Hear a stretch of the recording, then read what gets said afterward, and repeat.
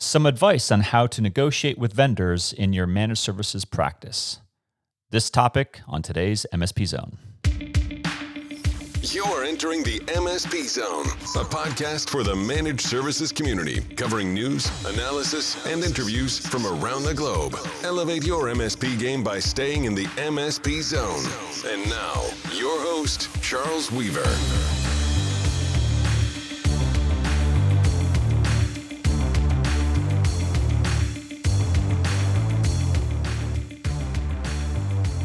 More and more MSPs are in the middle of negotiations with their vendors, both new and existing, and we're seeing some interesting trends out there about what the MSPs are going through and lessons learned. And for those of you who may be new to the managed services profession, maybe you are also in the middle of negotiations with some of your vendors and you could benefit from some advice, some shared wisdom from your colleagues out there around the world.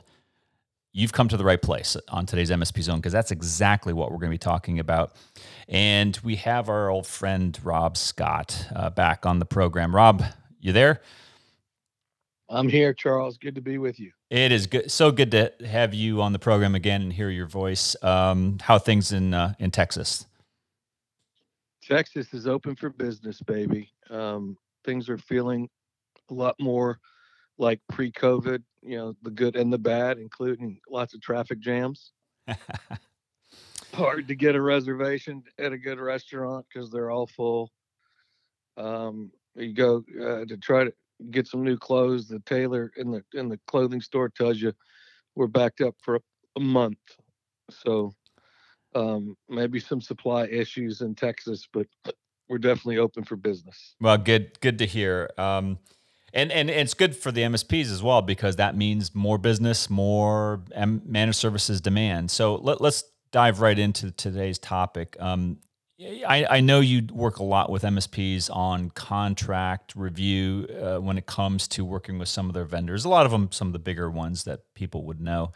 But we seem to be having maybe a trend. I think it's a trend when you hear definitely a group of MSPs from different areas all saying the same thing or relatively similar things, which are there's a pricing and a competition and a movement of, let's say, the big four MSP platform companies are moving in a consistent area. And I would characterize it as they're having kind of a war, right? The four of those companies are in a race to beat each other out of the market or to gain market share at the expense of those other competitors.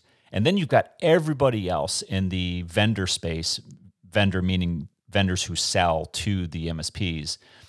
And I think that they could be unwitting beneficiaries of this MSP platform war, because they could actually come out looking better than the big four companies on a number of fronts. And that's where, Rob, I want to get your thought on the first topic, which is you have long advocated for an equal distribution of risk amongst vendor, MSP, and customer.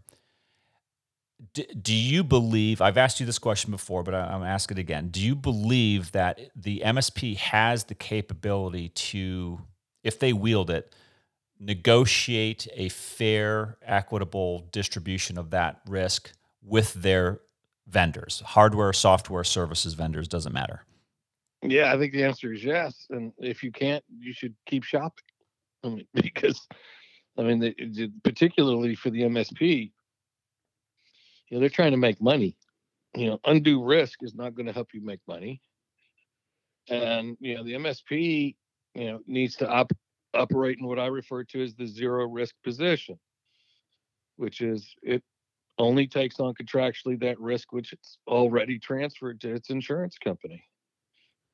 And, using third-party tools and vendor-developed tools creates complicated questions about liability and who's responsible, and all those things need to be carefully clarified in all the contracts. So if it's possible, and I agree with you, and I think that more than agreeing with you, I would encourage the MSPs out there to listen to Rob's advice and attempt to get a fair and equitable set of terms with your vendors as much as possible. But where we see this becoming a challenge is when you have these MSP platform companies, and everybody knows this. If it's not explicitly known, then it's implicitly known. They're trying to grab market share, and they're trying to consolidate a homogenous managed services practice. What I mean by that is they want their MSP partners to be using everything from their stack, right? They all have an RMM, they all have a ticketing, they all have a security, they all have a backup solution, they've all got password management, right? They all have the basic fundamentals of an MSP practice from a tool standpoint, and they want you buying everything from them. Most MSP, well, I don't know most, but a lot of MSPs don't do that. They do a best of breed approach. And that is a challenge to their market share and to their bottom line and to their financial goals, especially those who are in the public market and have quarterly shareholder pressures and obligations.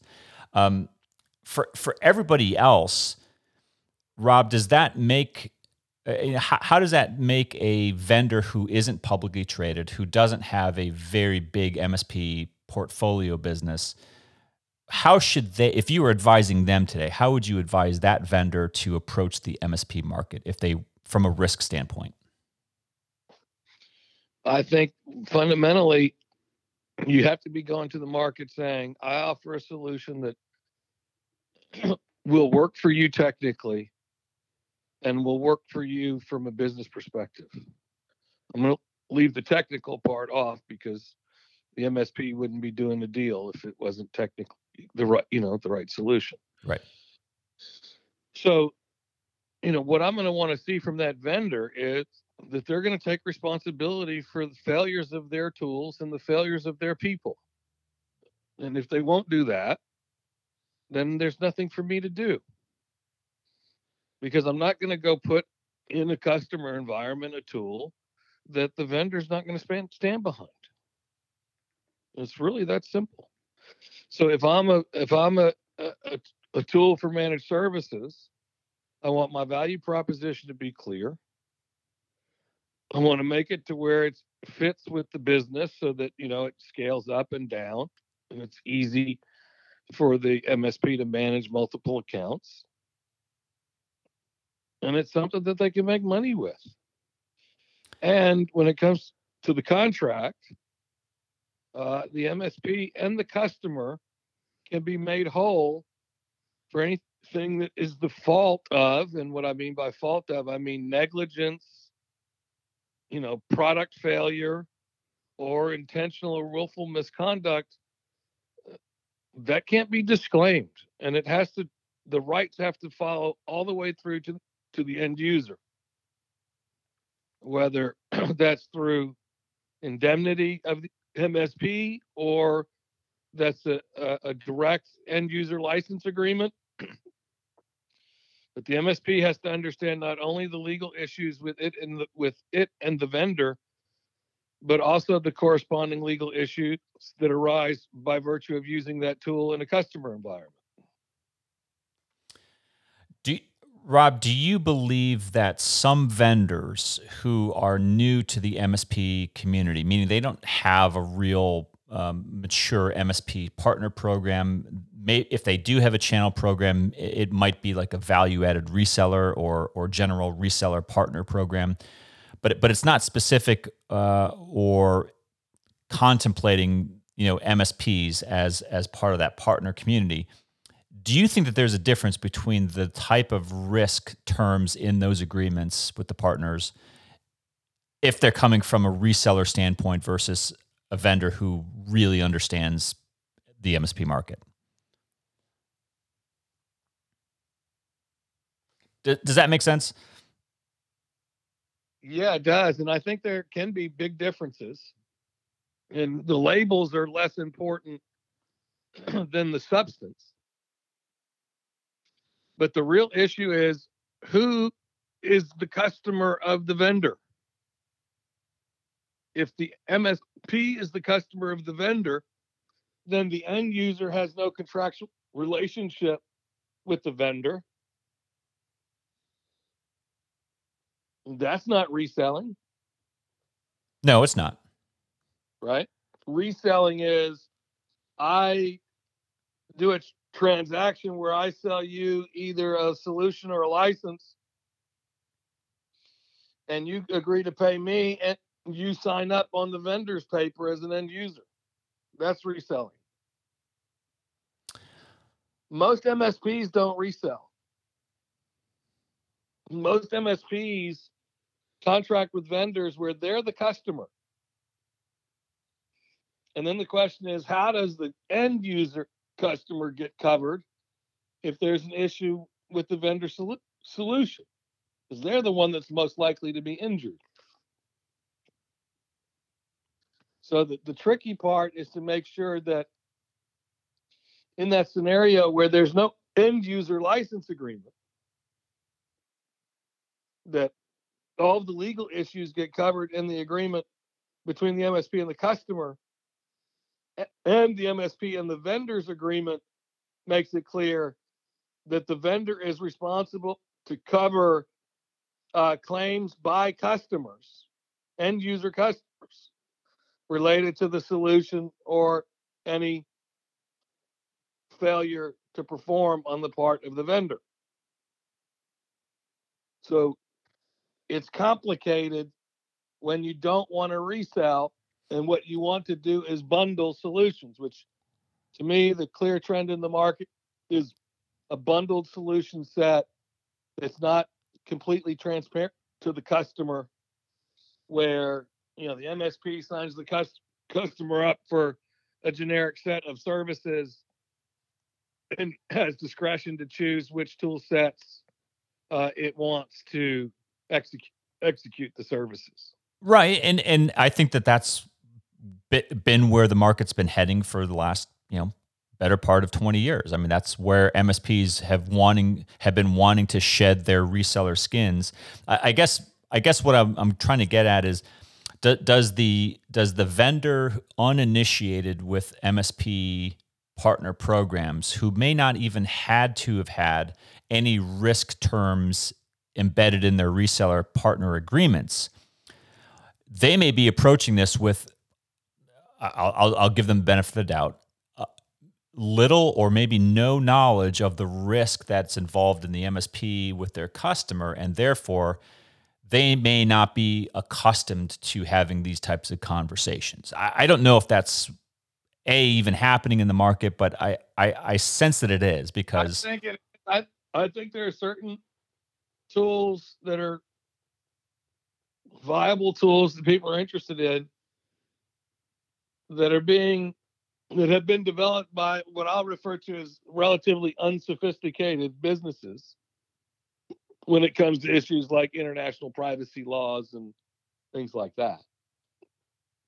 And so we have found ourselves, representing MSPs that want to do a vendor deal, and they send us the paper, and we wind up having to rewrite because it wasn't in there. It's missing so many of the required elements. Right. And my clients have shared with me that the reason that it's that way is that this is just not, this is just not an area that vendor has tons of experience with. So maybe that's the first call out, right? Piece of advice when negotiating with vendors is figuring out whether you're dealing with an initiated or an uninitiated vendor. Meaning, are you dealing with a vendor that understands MSPs? Do they say that they understand, but they don't really? I think the agreement that Rob is talking about, right, is going to tell you a lot about whether or not they really understand your business model and whether they respect the risk that you take on. That seems like, Rob, a very first, Charlie, easy first. here's the biggest tell. If you look at the license grant and it says something like, we're giving you a non-exclusive license to use the software, the solution solely for your internal business purposes, if you read that, then you know that you're in that uninitiated category. Okay, and can you explain why in that phrase that The screams to key is you? internal. The key is internal business purposes. MSPs don't deploy this software for their internal business purposes. They deploy it for their customer-facing operations. This is service enablement. This is not internal business purposes. But it's also not reselling either, right? So it's different than internal. It's not reselling. It's something else. Exact needs to be very clear. Right. What is the license? What is it for? How do we count? How do we segregate customers? If one customer breaches the terms and conditions, does that mean you could turn all customers off or just that one? So a number of things that are unique to managed services. And in my experience, the vendor agreements don't cover the nuances necessary to give protection, adequate protection to the MSP, and sometimes not adequate protection to the end user. Now, let's talk about the end user, because obviously an astute MSP is going to be not only looking out for their own risk and their own skin, but they're also going to be paying attention to the risk to their customers. What, in your opinion, Rob, would be some of those telltale signs of risk in that vendor agreement to the managed service provider's customer?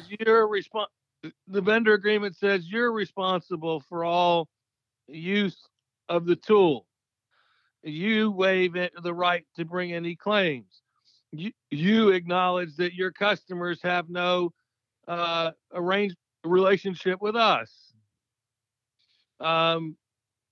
We limit our liability to a small amount of money based on what you pay us, regardless of whether we blew something up that we should stand behind. So a lot of it is about, if it comes across as very one-sided, and if it doesn't clearly articulate a basis through which end users recover for legitimate claims,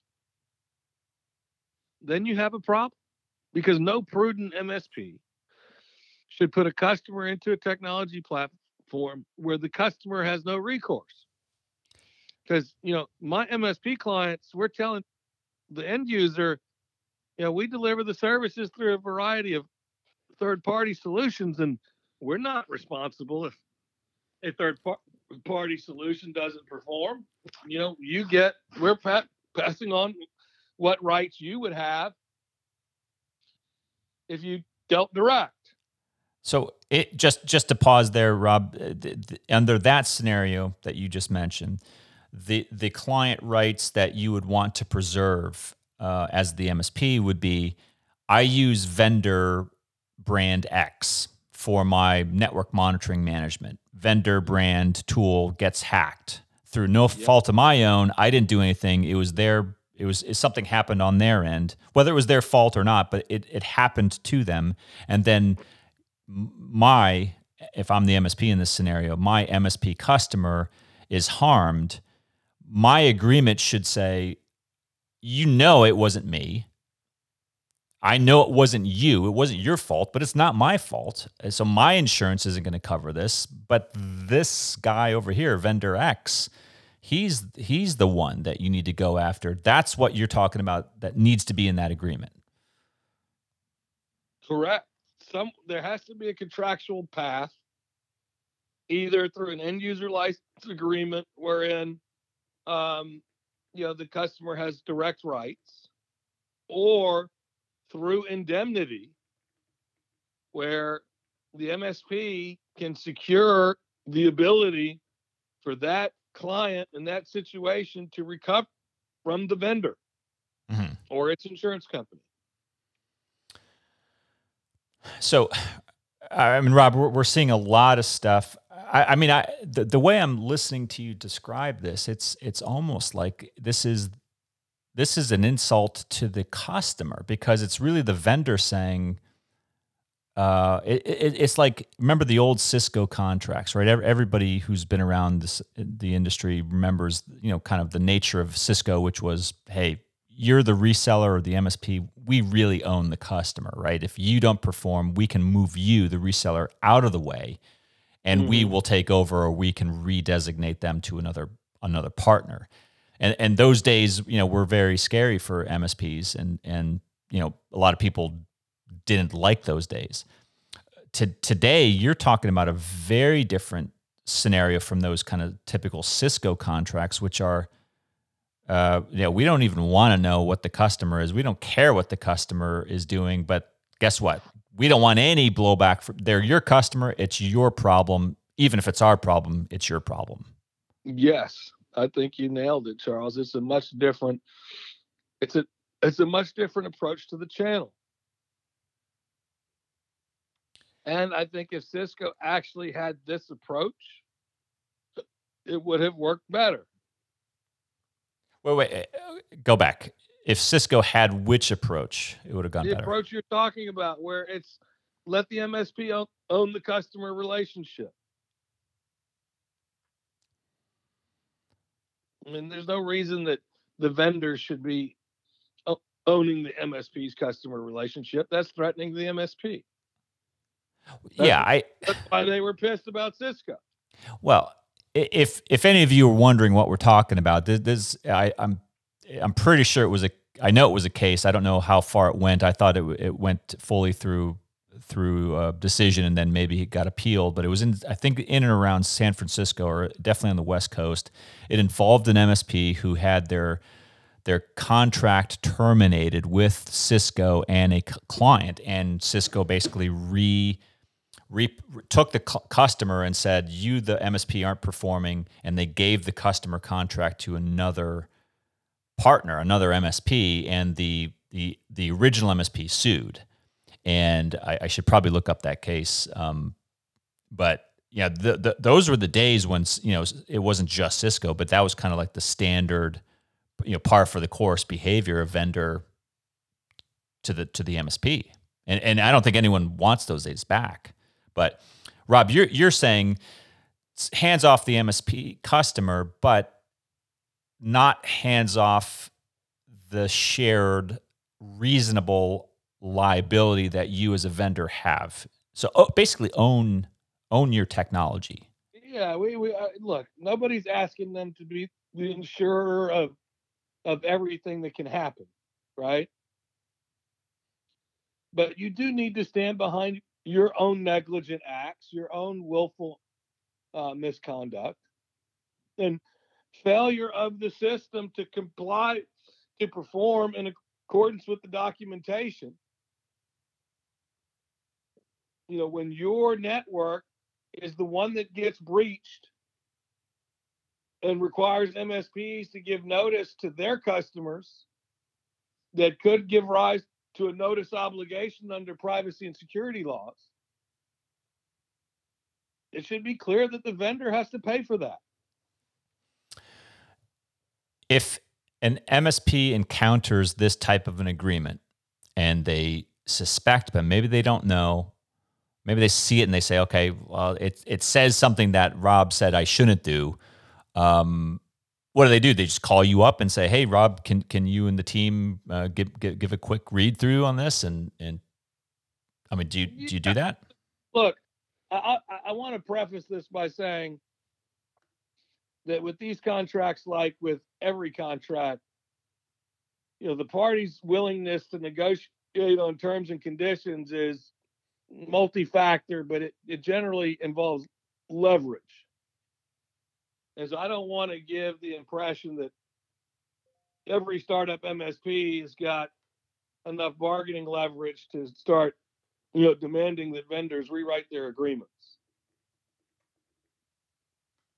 That being said, if you're an established MSP and you're spending or contemplating spending any significant sums with a vendor, it does make sense to have an attorney that understands your business to review them and negotiate them for you in certain circumstances where privacy and security or other high stakes issues are are in play, either significant income or significant risk to the customer. Yeah.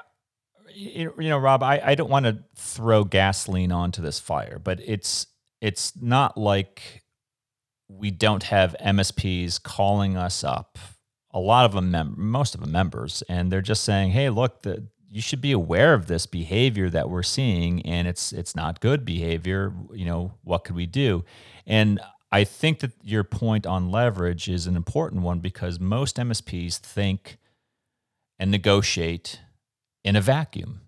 And I'm wondering if it's just time, and I'm wondering how to do this other than just to come out there and say it, which is the MSP, the vendors who sell to MSPs want more MSPs. And if more MSPs stopped in the negotiation process and said, "I'm not going to sign this," I wonder if it wouldn't have an immediate effect by having some of those contract templates start to change. And maybe the first step is, Rob, getting someone like you involved in saying, "Okay, this has to go, right? Change this, and then you will have a good agreement that is fair to you, the MSP, and to your customer that you represent."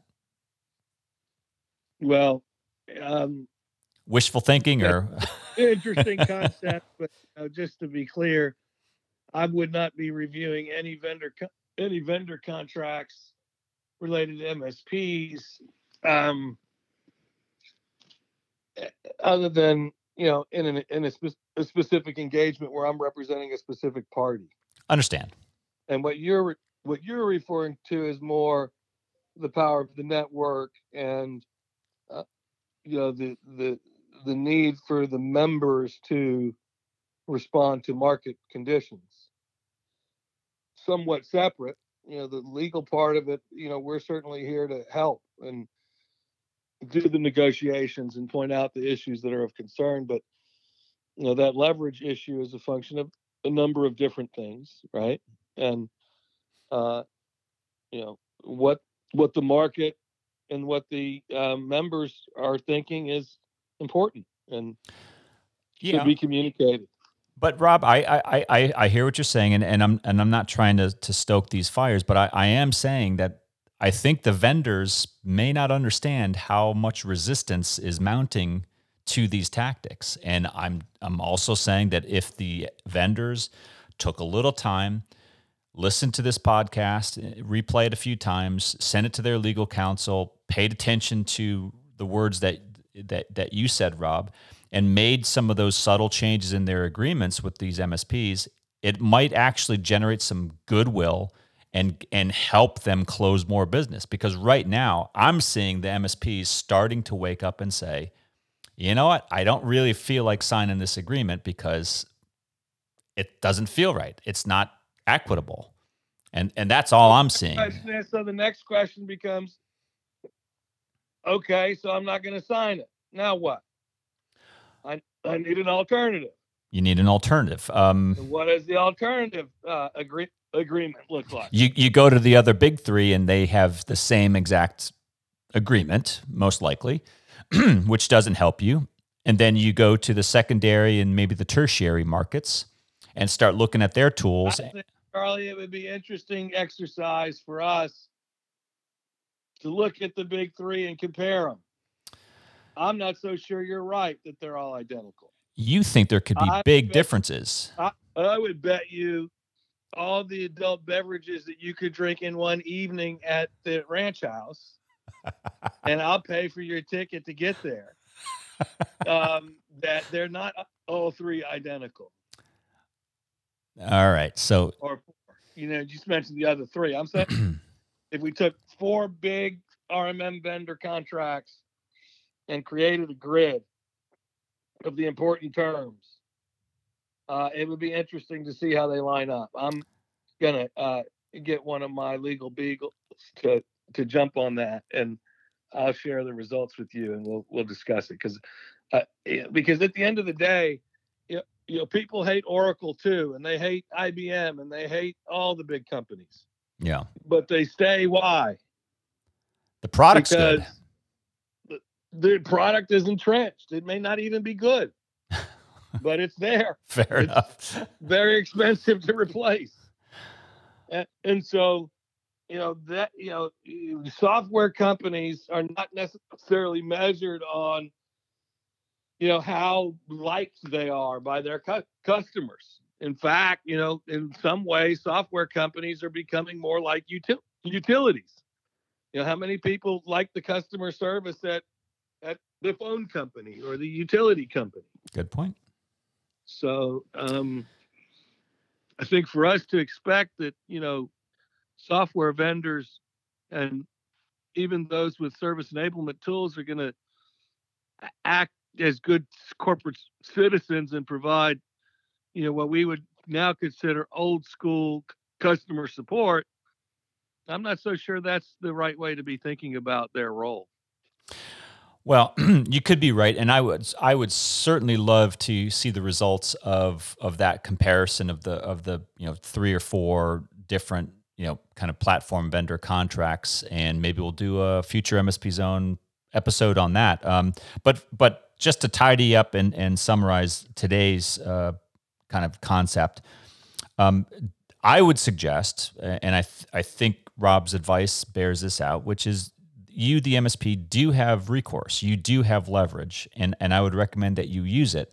And it doesn't mean that you have to,